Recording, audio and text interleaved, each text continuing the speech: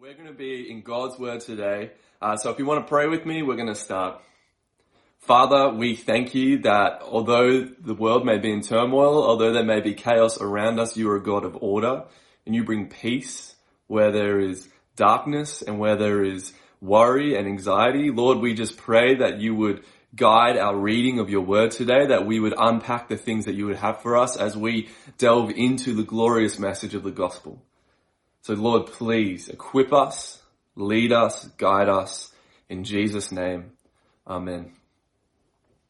Well, the Reformation, it was a movement dedicated to reforming at the time the Roman Catholic Church. When Martin Luther began the Reformation by nailing his 95 Theses to a cathedral door, he wasn't intending to create a series of new churches. Rather, he was trying to reform the church that existed at the time. And so the Reformation was really about capturing this message of the gospel, the things we've been reading in Ephesians. They didn't just come to us easily. They were won by these men and women who delved deep into the scriptures and who showed us from them the real truths of the gospel. And so through the Reformation, they had these five central points, and they were called the five solas. Comes from a Latin word, sola, and it's where we get the English word solo from. You know, if someone is going, you know, they're in a band or something, they want to go solo, they start their own thing, they're going by themselves. It means alone. So when you hear the word sola, you should be thinking of the word alone. And there are five of them. The first one is sola scriptura. By scripture alone. And that means that the truths we find about God, we find them in the scriptures. It's scripture alone where we find it. It's not by tradition. It's not by the opinions of men. It's by the scripture. Another one we find is sola fide, and that means by faith alone. You are saved. Your salvation comes only by faith. You can't contribute anything to it. The next one is sola gratia, and that means by grace alone. Pretty self-explanatory. It's only by God's undeserved, unmerited favor that this comes to us, this salvation comes to us. It's not because there was anything within us that deserved God acting on our behalf in this way. It's only because of his love for us. The next one is solus Christus, which means through Christ alone. And that means that it's only through Christ that we can be saved. There is no other means of salvation. There is no other name named under heaven by which we can be saved. There's no name given to men other than the name of Christ. And the last one is soli Deo Gloria. To God alone be the glory. And all four of those, the last four that I just read, we see in this passage in Ephesians 2. All of those of the five solas, you can imply that sola scriptura, by scripture alone, is in this passage as well, because you need to believe that in order to believe the passage that we're reading. And so these five solas, the kind of the bedrock, the foundation of the Reformation movement, is something that we still need to know about today, because that is where we find our hope and our trust. It's in Christ, it's in the scriptures, and it's those things alone. It's nothing being added to it. And this is why Paul says, he says that it's by grace you have been saved through faith. And we must be careful to note that we can't add anything to this. It is grace alone and faith alone. There's no extra good works we can add, because Paul clearly says in this passage that was just read for us that it was not a result of works, so that no one may boast. It's by faith alone, grace alone. Why? Well, there's nothing we can contribute to our salvation. There's nothing that we can add, because we were dead. Remember from the last couple of weeks, we were dead in our trespasses. We were dead in our sins. And I don't know if you've seen a dead body. I have had the unfortunate privilege of seeing a dead body. It was my great-grandfather's body. And I remember I must have been about 8 years old or something. And I remember reaching out and touching his hands, and his hands were deathly cold. And it was just a frightening experience. It was one of those open casket things. And Look, no matter what I could do to my granddad's body, luckily I didn't do anything else, but it doesn't matter what I would decide to do. If I could shock it with electricity like Dr. Frankenstein did in the novel Frankenstein, or if I, poured a bunch of cold water on it, slapped it in the face with a fish or something, no matter what I could do to that body, it would have no effect because dead people do not respond to any stimulus.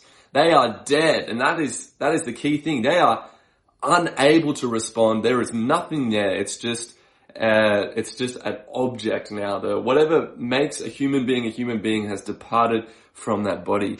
And it's in this same way that we need to understand our spiritual state before God.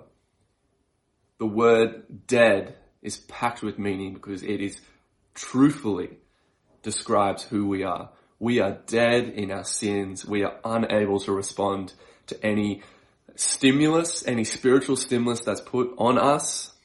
I mean, how can a dead person come back to life? It's going to take a miracle. It's going to take a miracle, and that's why Paul stresses it's not your own doing. It's a gift of God. So what is the gift of God here? It is the grace, the salvation, or the faith. Did you catch that in the passage? It talks about how, is it the grace that we're given? That's the gift of God? Is it the salvation that comes to us? That's the gift of God. Or is it the faith that we are given that is a gift of God? Wait, what do I mean? What do I mean by faith that has been given? Now the word "this" in Greek, this is a gift of God. That first word "this" is about as ambiguous in Greek as it is in English. It's hard to see what it's actually referring to. And a lot of people might say, oh look, it's referring to the grace. The grace is the gift that God gives. Or some people may say, no, it's the salvation, the fact that we're saved, that's the gift of God. Or some people may say that it's the faith. I think, personally, it's all of them. All three of those things are a gift of God. You might say, hey, hold up a minute, wait up a minute, what is going on there? My faith is my own. I believed in God. I put my trust in God. That was something that I did. I know that I didn't contribute to my salvation, but that faith that I had in trusting in Jesus was something that came from me. But is that faith something that could come from you? Can a dead person have faith? Can a dead person have faith? The fact that we believed in Jesus itself is an act of grace. Because dead people are dead people, and dead people believe nothing. They can't believe anything. You might say, hang on a minute, I don't see that from the passage, but let's quickly go Philippians chapter 1, verse 29. I'm going to put the words up underneath for you guys. It says this, "For it has been granted to you that for the sake of Christ, you should not only believe in him, but also suffer for his sake." Did you catch that? It's been granted to you that for the sake of Christ, you should not only believe in him. That belief that we have in Jesus was granted to you. It's been granted to you that you should believe in him. You see, the gift of salvation is completely, every aspect of it, totally a gift given to you. You were dead. You couldn't believe. You were unable and unwilling to come to God. Both of those things were stacked against you. Even if you were willing, you'd be unable. And even if you were able, you'd be unwilling. Both of those things, we are dead. We cannot save ourselves. But God acts in salvation. Notice what Jesus says in John 6, verses 37 and 39. He says, "All that the Father gives me will come to me. And whoever comes to me, I will never cast out. For I have come down from heaven not to do my own will, but the will of him who sent me. And this is the will of him who sent me, that I should lose nothing of all that he has given me, but raise it up on the last day." Notice that it's all that the Father gives to him that will come to him. Only those that have already been given will come. Only those that have been given will come. It's a gift of God. Pure and simple. Complete and utter gift of God. John 6:65 says this, "This is why I told you that no one can come to me unless it is granted to him by the Father. Only those who it has been granted to can come to Jesus. Because we wouldn't come unless God did something. We are totally dead, unable to come to Jesus. We need God to take the initiative on our behalf. And how great is it then that God has done that in our lives? It says here that no one can boast. Now, I've been into like boxing videos recently. I'm just watching a bunch of boxing videos. And I love how at the start they all talk about, I'm going to knock this guy out. Like I'm bigger and badder and tougher than this guy. This guy's nothing to me. And, I'm in the gym training all this, and they show montages of them training. And it's all about how tough these guys are. And they're boasting in themselves. They're boasting in their strength. They're boasting in how much they're going to whoop the other guy. You can see it like even in sports. You see that they're all, chuffed about themselves and how good they are and how they're going to go out and they're going to destroy the opposition. They're boasting in their own strength. And that is kind of the image that Paul is conjuring here. You cannot boast in your salvation. If everything that I've said over the last couple of weeks is true, what point can we boast? What point can we do anything to say, yeah, I contributed to that? We were dead. There was no contribution that we could make. If we were in some sort of big fight for our salvation, we wouldn't even be in it. We wouldn't even be in the fight. We wouldn't even be able to even have a chance of winning. And so religious people, we might not be like that boxing person who, is so overt in their boasting and it's part of selling the tickets and it's, just a big kind of show. It's like wrestling, but in real life. Religious people may boast, but they boast in more subtle ways. It's harder to see. It's harder to pinpoint, but we do. We think, oh man, we're better. We're just better than other people. We do things right. We follow God. We're pretty good. Like we wouldn't do all the things the world does. Of course God loves us. Of course God cares about us. Of course he would save us because we're pretty awesome. We're pretty great. We might make these couple of mistakes here and there, but we're good people. And you can easily see a boastful person.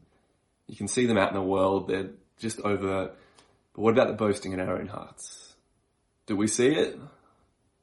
Because it's there. We forget that we were dead just like everyone else. That's why Paul says, remember when you were Gentiles, when you were living in the course of this world, remember that. Because you were just like them. And maybe you were raised in a Christian home and you're like, yeah, but I didn't have that experience of being out in the world where everyone else is living this way. But remember this. Remember this.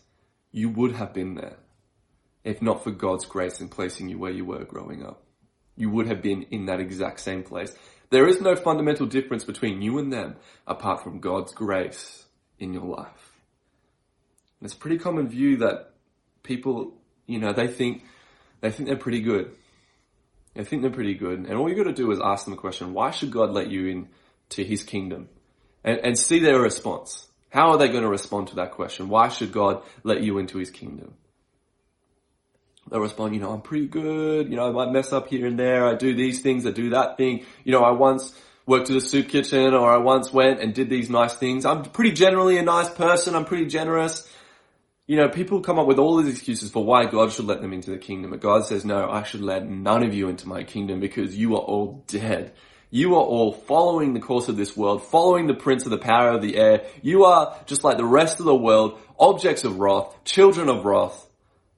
But it's my grace that pulls you out of that if you believe in Jesus and gives you a different story. And so you have that pretty common view. Jonathan Edwards says this. He says, you contribute nothing to your salvation except the sin that made it necessary. And that is a good quote from Jonathan Edwards. We are not our own creation. We did not create ourselves. We did not even create who we are. Certain decisions and things that we did during our life, yes, that may have contributed somewhat to who we are, but a lot of those events and a lot of the things that have happened in our lives have happened externally from us and by the hand of God. So even who we are is not necessarily something that we can take claim to and we can boast in. We have literally nothing to boast in. You may think, man, what have I got left to feel good about myself? You've got the salvation that God has given you. You've got the way that God sees you, the new identity you have now. Press into those things. Don't press into yourself. Because if you press into looking at yourself and thinking, boy, I'm a good person, I'm killing it here, I'm doing these things, you're going to end up with pride and arrogance. You're going to fall into the same trap that the devil fell into. We're a creation of God. It says it in the last verse. It says, we are his workmanship, created in Christ Jesus. Now, this is not speaking of our natural birth, although God did form you in your mother's womb, but rather this is speaking of new creation, new birth. You are a new workmanship, something new that God has done in the world. It's a new thing that is happening, a new, I guess, workmanship is the best way to describe it. And so now in Christ Jesus, we are the work of his hands, a new people, a new kingdom for a purpose. But what is our purpose? What is this thing that God has created us to? Paul says good works. Good works which God prepared beforehand that we should walk in them. Now, we're not saved by our good works. We've already seen this. It's not a result of works that we are saved, but we are saved for good works. We're not saved by good works, but we're saved for good works. We're saved for a purpose. We're saved so that God can take us somewhere, that he wants us to be. And so this faith that brings new life, it produces something in us. It produces something different. You are now God's workmanship, and he is building you and shaping you and taking you to a place that he wants you to be. And he is going to do many different things through the power of the Spirit in order to get you there. It's his work.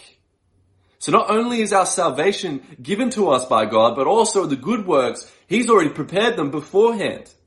He's already got them all set up for us to be walking in. And he intends to use you for his glory. And so Paul says, walk in them. Get about the business of actually going into these good deeds that God has for you to do. Live in obedience to the scriptures and to Jesus the way that God intends, because now you actually can. Before you were dead, you were unable. You were unwilling. And now in Christ, you are able and willing to walk in the obedience that God calls us to.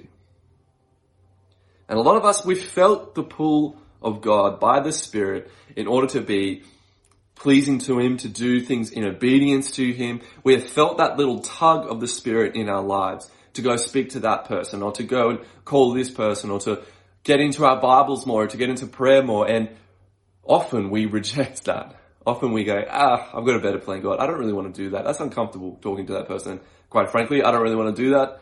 Reading the Bible, look, I've got better things to do. There's Netflix, there's other things. But God wants us to be walking in the obedience and the good works that he has prepared beforehand for us to walk in. And it really shows where our heart is are we living in the Spirit, or are we living in the flesh? Because by the Spirit, we need to be putting to death the deeds of the flesh. But if we're still in the flesh and we're doing whatever we want to do, at some point you need to ask the question, are we even God's workmanship? Have we actually been remade, or are we dead people pretending to be alive? At some point, we've got to ask the question.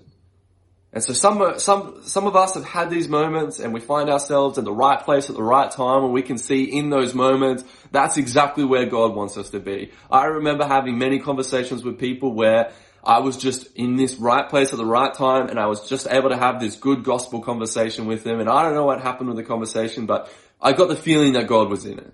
I got the feeling that that is where God wanted me to be. But notice this, even when you don't feel it, even when you can't see for certain that there's this divine appointment that you have, God still has you where he wants you. And even in the mundane tasks, even in the times where you have shared the gospel with someone and it hasn't really worked out and you wondered whether God was in it, he is in it. And that was a good work that he had prepared beforehand for you to do. It's not about the results. It's about what's happening to you, and it's about the good works that God has for you. And so God uses all this all these experiences to push us, to stretch us, to shape us, to pull us to the people that God wants us to be.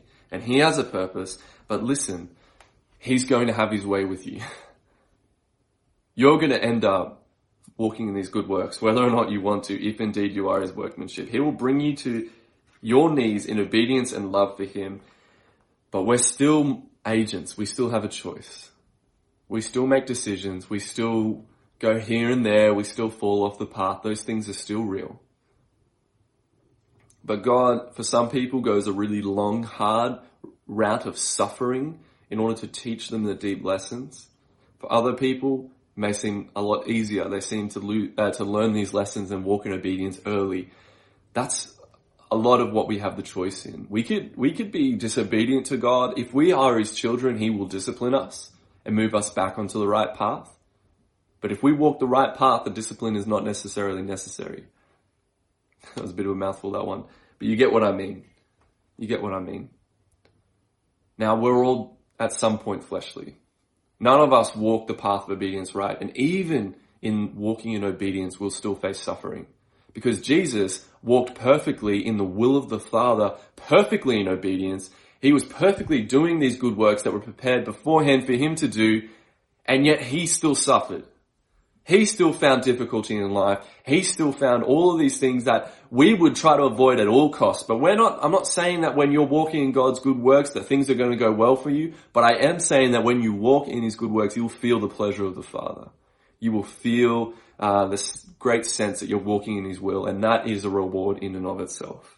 That is way better than living a life of comfort and ease. And so remember his word. We're saved by grace through faith. But it doesn't stop there. God is still working in us. He still has a plan and purpose for you and your life to glorify him and to enjoy him forever. Next time you feel the tug of the Spirit, why not live in obedience? Why not go, okay, God, I'm going to step out of my comfort zone and I'm going to live in obedience to you. If he's been pressing on your heart ways that you could serve the church, why not go, you know what, I'm going to go do that now. I'm not going to wait for someone to pat me on the shoulder and ask me to do these things. I'm going to go in and serve. I'm going to go into those good works, which I feel God has prepared me for. And if you feel like, man, I don't know what those good works are. I don't know what God has planned for me because I feel like I'm in limbo. I'm just floating around. I don't know exactly what purpose my God has for my life. Well, spend some time in prayer and say, God, show me, and be willing to do what he shows you. Because he may show you what you need to do and you may go, oh, you may be like, I don't really want that. I don't really want that for my life. But you have to, by faith, ask that question and be willing to walk in that, whatever the answer is. Let's pray. Father, we thank you so much for your goodness and grace to us. That though we were dead, you made us alive. Though we were unable to respond to any stimulus, Lord, you gave us the faith necessary for salvation. You gave us everything we needed and you even prepared the works beforehand. Lord, this is amazing, this message. Help us, we pray. Lead us by your Spirit. Show us where you want us to be going. Show us what you want us to be doing, Lord. For those of us that have felt the tug of the Spirit but are full of anxiety and worry about stepping out in obedience, Lord, I pray for courage for those people. Lord, bring them boldness, the kind of boldness that came upon the disciples when they were in the upper room waiting for the promised Holy Spirit, where a man like Peter denies Jesus 3 times and yet steps out in front of the crowd and is able to boldly proclaim the message of the gospel. Lord, I pray for that same boldness for those that are struggling. Lord, please, by your Spirit, help our church to be walking in those good works that you have prepared for us as a body. We thank you, Lord, and we praise you. And it's in his mighty and precious name we pray. Amen.